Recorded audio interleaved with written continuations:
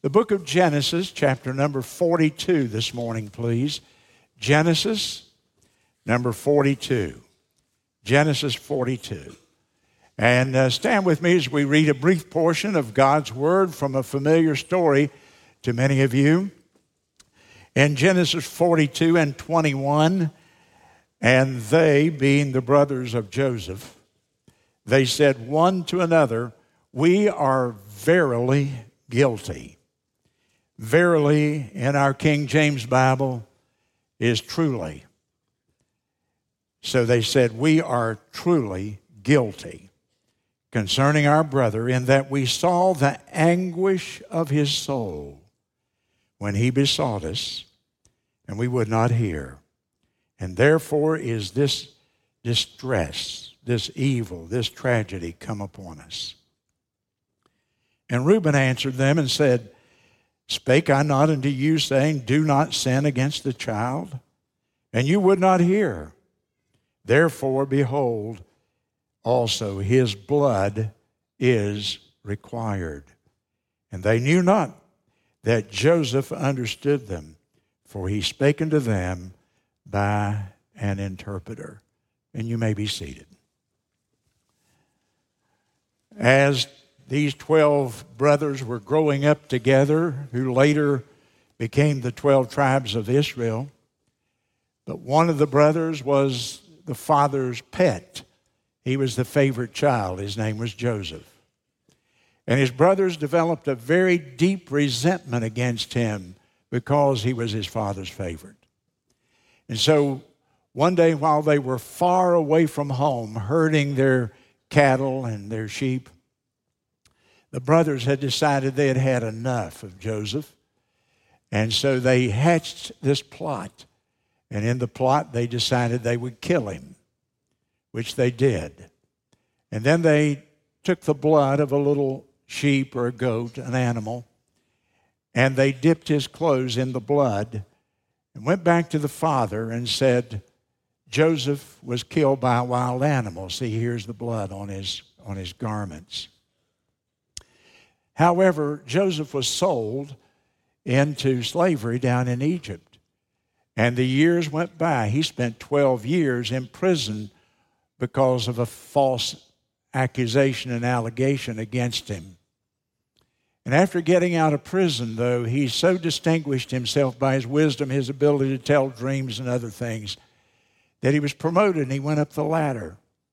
And now he is the prime minister of the nation of Israel. He's second in command behind the Pharaoh over the whole nation. He is the man who carried out the plan to save the nation from a famine and to save food and store it away. And now his brothers have been affected by the very famine that he has prepared Egypt for. He hasn't seen them now in almost 20 years. He's probably 40 years old, and they're probably sprinkled through midlife. And they come down to Egypt to purchase food. And as they arrive there, they, through a set of circumstances, hailed in before various officials, and they go up the hierarchy, and then they stand before Joseph himself. Joseph knew who they were, and he could understand their tongue. Joseph was almost like playing a game with them at this point. And so they stand before Joseph, and he tells them that they can't have any food unless they leave one of the brothers behind with him. Well, they don't know that he can understand their language and that he's listening. And he hears them say these words: "We're guilty. We're truly guilty. When we sold Joseph into slavery and lied about it and told our father about it, well, we're getting what we deserve." Reuben, one of his brothers, said, "Well, you know what?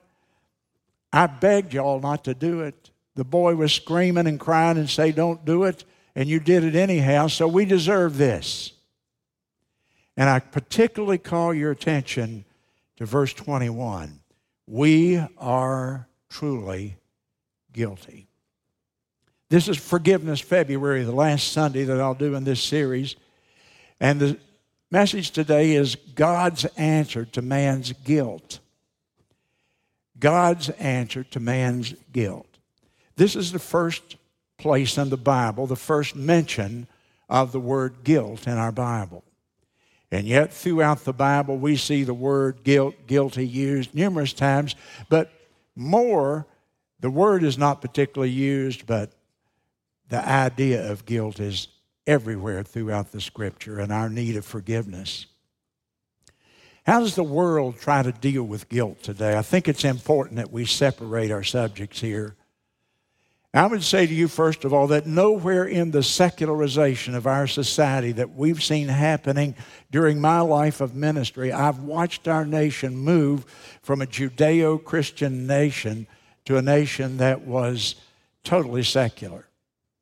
Nowhere do you see the secularization of our culture today more clearly than in the area of how we look at guilt and how we deal with guilt.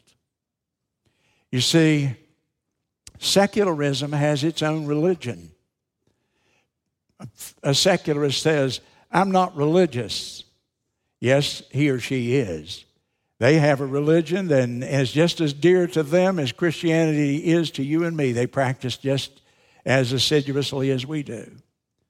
And the religion is the religion of psychology. Now, psychology, I studied a good amount of it in college, and here's what I learned. You don't open up a psychology book like a Bible and say there's one stream of thought here and everybody's in agreement on it. In psychology, it's a bunch of conflicting theories. Different men, different women have contributed to it. There's no single belief that is, quote, psychology. There are many different theories, many different ways that psychologists look at life. Some of them conflict with each other. For example, Freud, one of the most famous of all, said that people have guilt, they feel guilt because they're victims of their past. That their parents were too strict on them, or they came from a church that was way too strict, or society itself expected too much of them, and so they haven't measured up to what they were told in their youth, and so they feel guilty. And along comes Pavlov, the man who conditioned the dogs at the ringing of the bell, and Skinner came along behind him, and they said, well, man's problem is guilt, but man feels guilty because he's a victim of his conditioning. He's been conditioned to respond in certain ways. And along behind them comes Carl Rogers, and Rogers said, well, people have this ideal in their mind. They know what they ought to be. It's their own view of themselves, but they don't live up to it. And so the difference between what they expect of themselves and how they actually perform is a big gap. And so they feel guilty because they're not living up even to their own expectations. That's his theory of guilt. And then you had Maurer come along, and Maurer said, well, it's people's bad behavior that produces guilt. They act bad, and so they feel guilty. And so you have all these different theories from the world of psychology that tries to explain to us why people feel guilty as they do. Dr. Menninger, who founded the famous Menninger Clinic in Topeka, Kansas, and Menninger is probably, if I were going to have respect for a secular psychologist, he would be the one I'd have more respect for, because he wrote a wonderful book from a secular standpoint. He was not a Christian. In fact, he may have been an atheist or an agnostic. But Dr. Menninger wrote a book about 25, 30 years ago called Whatever Happened to Sin? And he wrote this book because he was seeing all these explanations for sin and guilt all over the place, and none of them satisfied him in what he saw working, in fact, in the lives of his own patients. And so he wrote a very well-known book. I think it's still in print today. And I quote from Dr. Menninger. He said, quote, people used to talk about sin, but they no longer do. He said, Psychology has taught us to reclassify what we formerly called sin, and today we call it sickness or we call it crime. But we don't call it sin. Whatever happened to sin, he said. He goes on and he talks about the problem that creates for people. Now listen, you'll have to think with me a little bit here today, but I promise you it won't hurt you. You can do it in church. It's painless, okay? Here's the problem. If we reclassify what the Bible calls sin as sickness or crime, then we have a worse problem. Dr. Menninger saw that. He said, the problem is that sickness cannot be forgiven. If we tell people you haven't sinned, you're sick, well then the problem is that if you are sick, you can't be forgiven for being sick. If you're sick, then you need to be treated. You need to be healed. But the guy who is laying somewhere in the bed or in the ward or he's being treated by a psychologist or a psychiatrist, and we've told him what your problem is not really sin, it's a disease. When we tell him that, he may say, I've got a disease. I don't have sin, but I'll tell you what he does have. He has guilt. He still hasn't been able to get rid of the guilt, even if he thinks he's sick.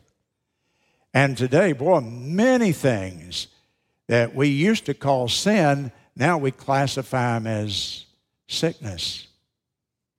I don't even have time to go into all of them. And it's interesting to me that Jesus, when he ministered to people and he healed them from their sickness, do you know what he always did? He almost in every case, he said, I forgive you of your sins. And then he healed them and sent them on their way. To him, forgiveness was more important than the physical disease that they were suffering from. Well, so if people are sick, even if we tell people that have sinned, look, you're not really a sinner, you're sick, well, they still they don't have a solution for their guilt. And what about the person that's committed a crime? Well, crime can't be forgiven. Crime has to be punished. A penalty has to be paid for crime. And so the criminal, we lock him away, but he has no cure, no answer, no solution for his guilt that he still has. And Dr. Menninger concluded his theory with this. Listen to this. To call sin, sin is the kindest thing we can do for people. Because, he said, if they have medicine, if they're sick, they need medicine. If they've committed a crime, they have to be punished. But if they have sinned, there is hope for forgiveness. And forgiveness can take away their guilt. Boy, I thought, that is wonderful. That guy ought to have been preaching somewhere. Because that explanation satisfies our logic. It makes sense to us, doesn't it? So the solution to sin, psychology says, is therapy. You need to go see some expert. He's going to sit and talk with you, and he's going to talk you to a solution. Or maybe we'll send you to a group, and we'll have group therapy, and maybe a group of people can somehow help you get rid of the guilt and the shame of sin. And that's all psychology can do for us. Or it can prescribe some pills. Oh, God forbid, because we're in the middle of a opiate epidemic in America. 70,000 people died last year. We don't need to just be trying to deaden people's emotion. If I give you a pill for your guilt, I haven't taken away what caused your guilt. I've just numbed you to where you can live with your guilt. Think with me about this now. This is serious. And so the world doesn't have a solution for sin. Therapy, pills, doesn't get to the root of the problem. And what is the extent of guilt? Well, Mr. Jack Winslow, Dr. Jack Winslow, directs a large British mental hospital. And here's his quote: "I could dismiss half of my patients tomorrow if they could be assured of forgiveness." That conscience just eats people up. People need forgiveness. That's why we're having Forgiveness February. So the world's attempt to deal with guilt is highly unsuccessful. We can see that around us. But number two, what does the Bible say about guilt? What does the Bible say about guilt? Last week I talked about bitterness, and I wanted to put the two together, but there just wasn't enough time because both of them are such huge, huge problems in the lives of not only the unsaved, but also in the lives of God's people. So today, what does the Bible teach about guilt? The Scripture teaches that guilt is a God-given response. We feel guilty because God made us capable of feeling guilt. Guilt is the God-given response that occurs within us when we become aware that we have sinned against God or some other person. It's a complex set of emotions: sorrow, regret, anxiety, fear, and so on. But guilt is the God-given response. That's what I want you to understand. The God-given response that occurs within us when we become aware that we've sinned against God or we've sinned against someone else. C.S. Lewis said, and I quote, "True guilt is the inner alarm system that reveals sin in our lives and shows our lack of fellowship with God." End of quote. Now, we have a name in the Bible. The Bible has a name for that inner alarm system that C.S. Lewis referred to. And what is the alarm system called in the Bible? It's called conscience, isn't it? Conscience. We have a conscience. We, human beings, are the only living beings who have a conscience. Wolves don't have consciences. Trees don't have consciences. Fish don't have consciences. Only mankind has a conscience. God put that within us. I think it's a part of the image of God that He created in every human being. Adam and Eve, you remember them? Very first human beings, and they sinned against God. He said, "Don't eat of the fruit of that tree." And what did they do? They had to go do it. And what was the consequence? They knew that they had sinned. And so they hid themselves. When God came to visit them that day, for the first time in history, they had hidden themselves. They didn't want to be in the presence of God. That's what conscience does. It tells us that we're wrong. And Adam and Eve knew they had violated God's law, and so they hid. And by the way, nobody came and told them that they had sinned because, well, there wasn't anybody to come tell them. And so they didn't need anybody to tell them.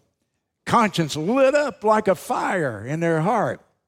And they said, "We have done wrong, and we do not want to face God." And so they went off and hid somewhere in the trees.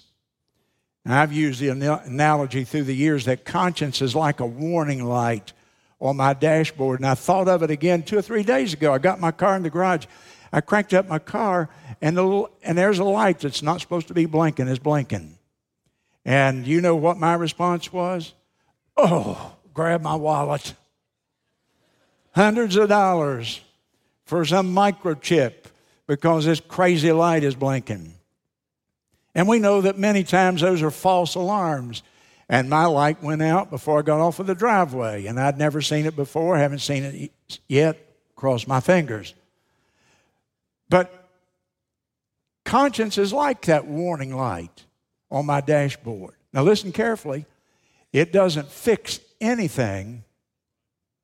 It just tells me there's a problem. It doesn't fix anything. It just tells me that there's something wrong. And when my conscience light comes on in the dashboard of my heart, it doesn't fix me. It just says, "Bill, there's something wrong between you and the Lord, or between you and somebody." I found this in my study and listened to it. Conscience Be very happy when it hurts you, and be very worried when it doesn't. I really like that, because we live in a world where everybody's trying to get rid of guilt. See? We're trying to get rid of it. We hear the phrase all the time, guilt-free living. Let me tell you something. You don't want to live in a town where there's no guilt, because evil will take over. Conscience is God's protection to tell people, stop. What you're doing is wrong. And we want to drown it with alcohol. And we want to numb it with pills. And we want to deny it and call it something else than sin. But God made us to have a conscience. For that warning light to come on and say, slow down. You're going the wrong direction. Be very happy when it hurts you. And be very worried when it doesn't. Do you know what they call people whose conscience doesn't ever affect them? We call them sociopaths. We call them criminals of the very worst types that have no active conscience. You don't want to be there. Now, there is a word of consideration, though. We need to distinguish between what we call real guilt, which means I have done something wrong, and just feeling guilty sometimes when I didn't do anything wrong. I was brought up in a home. It was a strict home, and thank God for it. And it might have given me sometimes a little bit of an overactive conscience. My warning light might come on, and so I have to be discerning, and I have to think, now, wait a minute, is that really, really wrong according to God's word, or is that just a guilt feeling? And this can become a very serious thing. For example, we have a PTSD program here on Wednesday nights, and we have 20 people or so that attend that. And most of them are people who have been in combat or been in extreme, stressful situations. And people who observe human behavior have noticed something we call survivor's guilt. Survivor's guilt. And here's a squad of men, a platoon or a battalion or whatever, a squad. And they're over here in Afghanistan, or they're in Iraq or somewhere today, and they're fighting, and a shell comes in and blows up, and it kills 3 or 4 men. And what we've found out is that the men who survive, they feel a sense of guilt. And I've talked to some of them. They would say things to me like, well, why did I live and why did he or she die? And they almost feel guilty for having survived. I read of a woman who was in a line at a bank in front of the teller. And people were going up and making their deposits. And finally, a man 2 or 3 ahead of her pulls out a gun when he gets to the teller, and he points it at her. And he says, I'm robbing you. And a woman panicked and did something. He shot her and killed her. And this woman is observing this. And she did nothing wrong, but she really had severe problems after that. She felt guilty just having been there and having witnessed the scene. So we've got to be discerning. We've got to use God's word as our map. We've got to understand that there is real guilt. I have sinned against God, vertically or horizontally against another person. But then I've also got to sometimes say, wait a minute, no, I didn't do anything wrong, so now I have to deal with feelings rather than a real situation. James Stalker, very famous Scottish theologian. And listen to Stalker, quote, conscience comes to us in lonely hours. It wakens us in the night. It stands at the side of the bed and it says, come, wake up and listen to me. And then it holds us with its remorseless eye. And our buried sins rise out of the grave of the past. They march by us in melancholy procession. and we lie in terror looking at them. Nobody knows but ourselves. And next morning, we get up and we go forth to business with a smiling face. But conscience has had its revenge. I never have read anything that I think so powerfully describes guilt and the reaction of the conscience as that. So, what's God's response? What is God's solution to us? I know that speaking to a large audience of people, I know that at some point in life, every one of us have to deal with guilt, and every one of us have to deal with bitterness. And when people handle it wrongly, it can cause them real problems. Now, I'm not here today to be an amateur shrink and help you with all your emotional problems. I'm here as a preacher of the Word of God to help you be right with the Lord, to be in right relationship with the Lord Jesus Christ. So I'm not attempting to counsel you. There's some pretty good counseling advice in here. But my point is simply this. I want you to have a clear conscience as a church, as a member of the church, as an individual, and the entire church. I want us to be a church that has a clear conscience. I want us to be a church where God can come in His power and send us revival. And He can't do it if a large percentage of the people in a church are dealing with bitterness and dealing with guilt and they never resolve those issues. I believe that people dealing with their bitterness and receiving forgiveness of it God's way, and the same with guilt, I believe that is absolutely essential to revival. As I read the history of revivals across the world, in every single case where God blessed with a great revival, I'll tell you what was going on. Without exception, the people became aware of their sins. They confessed their sins. They dealt with their bitternesses. They became free of their guilt by following the way of the cross. And then God poured out His Holy Spirit. But He won't pour it out on people who are full of bitterness and guilt. And so this is part of the formula for revival, ladies and gentlemen. Our conscience that operates within us as Christians is evidence that God wrote His laws of right and wrong in our hearts.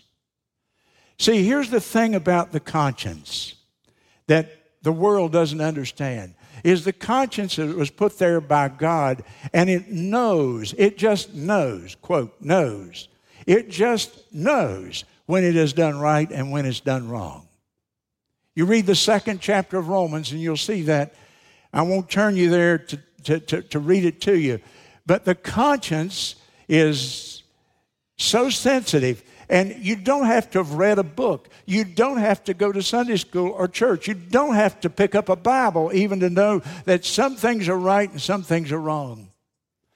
The Bible says the heathen know right and wrong who've never seen a Bible. I've seen this in little children.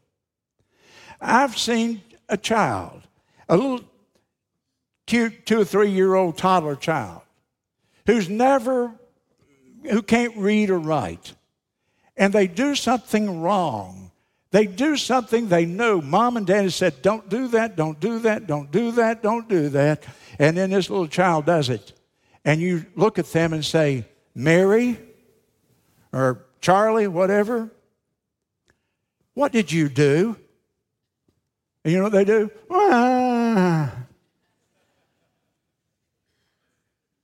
They never took a lesson on sin.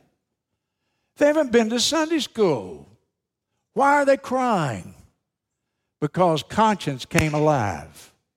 They just knew the law of God, listen to me, is written in the hearts and minds of every human being. The only way that they get rid of that is you have to send them to college and get them educated out of it. Otherwise, people know what is right and they know what is wrong. And when we do wrong, old conscience lights up like a Christmas tree and convicts us. But listen to me, just because conscience came alive, being convicted of sin is not being forgiven of sin. Pharaoh held the people of Israel in slavery for 435 years. And Moses went to him and said, "Let my people go."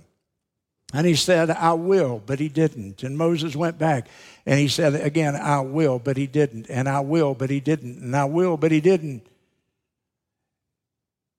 And then finally, he came to Moses, and here are the words from the book of Exodus. "I have sinned." His conscience told him. He was a pagan. He didn't have a Bible. He had never read the Ten Commandments. "I have sinned." He had sinned against his conscience. But you know what? He didn't get right with God. He was drowned in the sea by an act of God's judgment. He never got right. Saul, the first king of Israel, said, "I have sinned," conscience. But he never repented. And he died blaming everybody else for his sin. Judas betrayed our Lord Jesus Christ, and he came to the elders there and he said, "I have sinned." But he never turned to God. And his guilt was so great that he took his own life. But other people, when their conscience lit up, then they came to the Lord and they were forgiven. And so David said after his horrible sin, "I have sinned." But the difference with David and the others aforementioned were that David repented of his sin and God forgave him. And you read Psalm number 32, and he says, "Blessed is the man whose transgression is forgiven and whose sin is covered." And you read Psalm number 51, he tells you about the process he went through, how God had forgiven him. When he turned to God, he was saved. The prodigal son came home to his father in Luke chapter 15, and what did he say?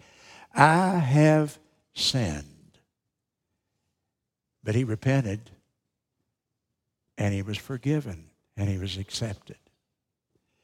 So when conscience convicts us, oh, my friend, hear me, hear me, hear me. When your conscience light comes on, you do whatever it takes to make that light go out. You go to the Lord Jesus Christ. 1 John 1:9, you confess your sins, and he says, "I will forgive you your sins and cleanse you from all unrighteousness." I don't know why you would want to live in a prison where that every time you moved or turned, you would find yourself with this feeling of guilt, being overwhelmed by your own conscience. I want you to turn to a scripture with me that to me is so interesting and applicable to this. It's in the book of Colossians chapter 2. Colossians chapter 2. And I'm going to tell you a little bit of the background here. And then I'll read to you the passage, the verse. Colossians chapter number 2. Now here's the story. In the Roman days, in the days in which Jesus lived on the earth, when a criminal was crucified, as they often were, because the Romans crucified, multiplied thousands and thousands of people. When a criminal was crucified, here's what they did. They would nail this criminal to the cross. They had actually had a list of his crimes, his sins, the charges against him posted on his cell. They actually would put that up there, a written list of the charges and sins against this criminal. And so when they marched him to the cross, they would stick this on his clothing, and then they would march him to wherever the crucifixion scene was, and then they would take that list, and when they nailed him to his cross, they would nail that list of charges of the crimes that he had committed so that the public could come by and see those. They would nail that to his cross. Then they would put the cross in the ground, hoist him up there, and he would hang there and die with the listing of his crimes and his sins above his head. Now stop. Think with me. And this is a little detour. This is incidental. What was listed above the head of Jesus Christ? He didn't commit a crime. The only thing they could come up with is he said he was the King of the Jews. But those other criminals, the Bible doesn't go into it, but we know this happened from history. The other people there, they all would have had that list attached to their cross. Now go to Colossians chapter 2 and verse 14. And if you're a Christian, this ought to bless your soul. When Jesus Christ was dying, what was he doing? He was blotting out the handwriting of ordinances, the list of sins that was against us, which was contrary to us. And he took that list out of the way and nailed it to his cross. Do you know what the Bible is saying there? Jesus Christ took the listing of all the sins of humanity because he was dying for us all. And so up on that list, as it were, not in reality in his case, but in the mind of God, Jesus Christ was saying, and I'm dying for every murder. And I'm dying for every act of fornication and adultery. And I'm dying for every lie that was ever told. And I'm dying for every theft where anyone stole. And I'm dying for every attitude that was wrong and sinful. And I'm dying here for every evil thought, whether it was pride or lust or whether it was covetousness, or I'm dying for every loss of temper. I'm dying for every use of profanity. All the body of sin of the whole universe, Jesus Christ nailed it to the cross. And he blotted it out. And that is the basis of Christian forgiveness today. I don't need to go around as a believer now feeling guilty about the things that I've done in the past. Jesus Christ took that guilt. Jesus Christ has paid for that sin before his Father, Almighty God. Justice has been satisfied, and so now he can act toward me in nothing but pure grace.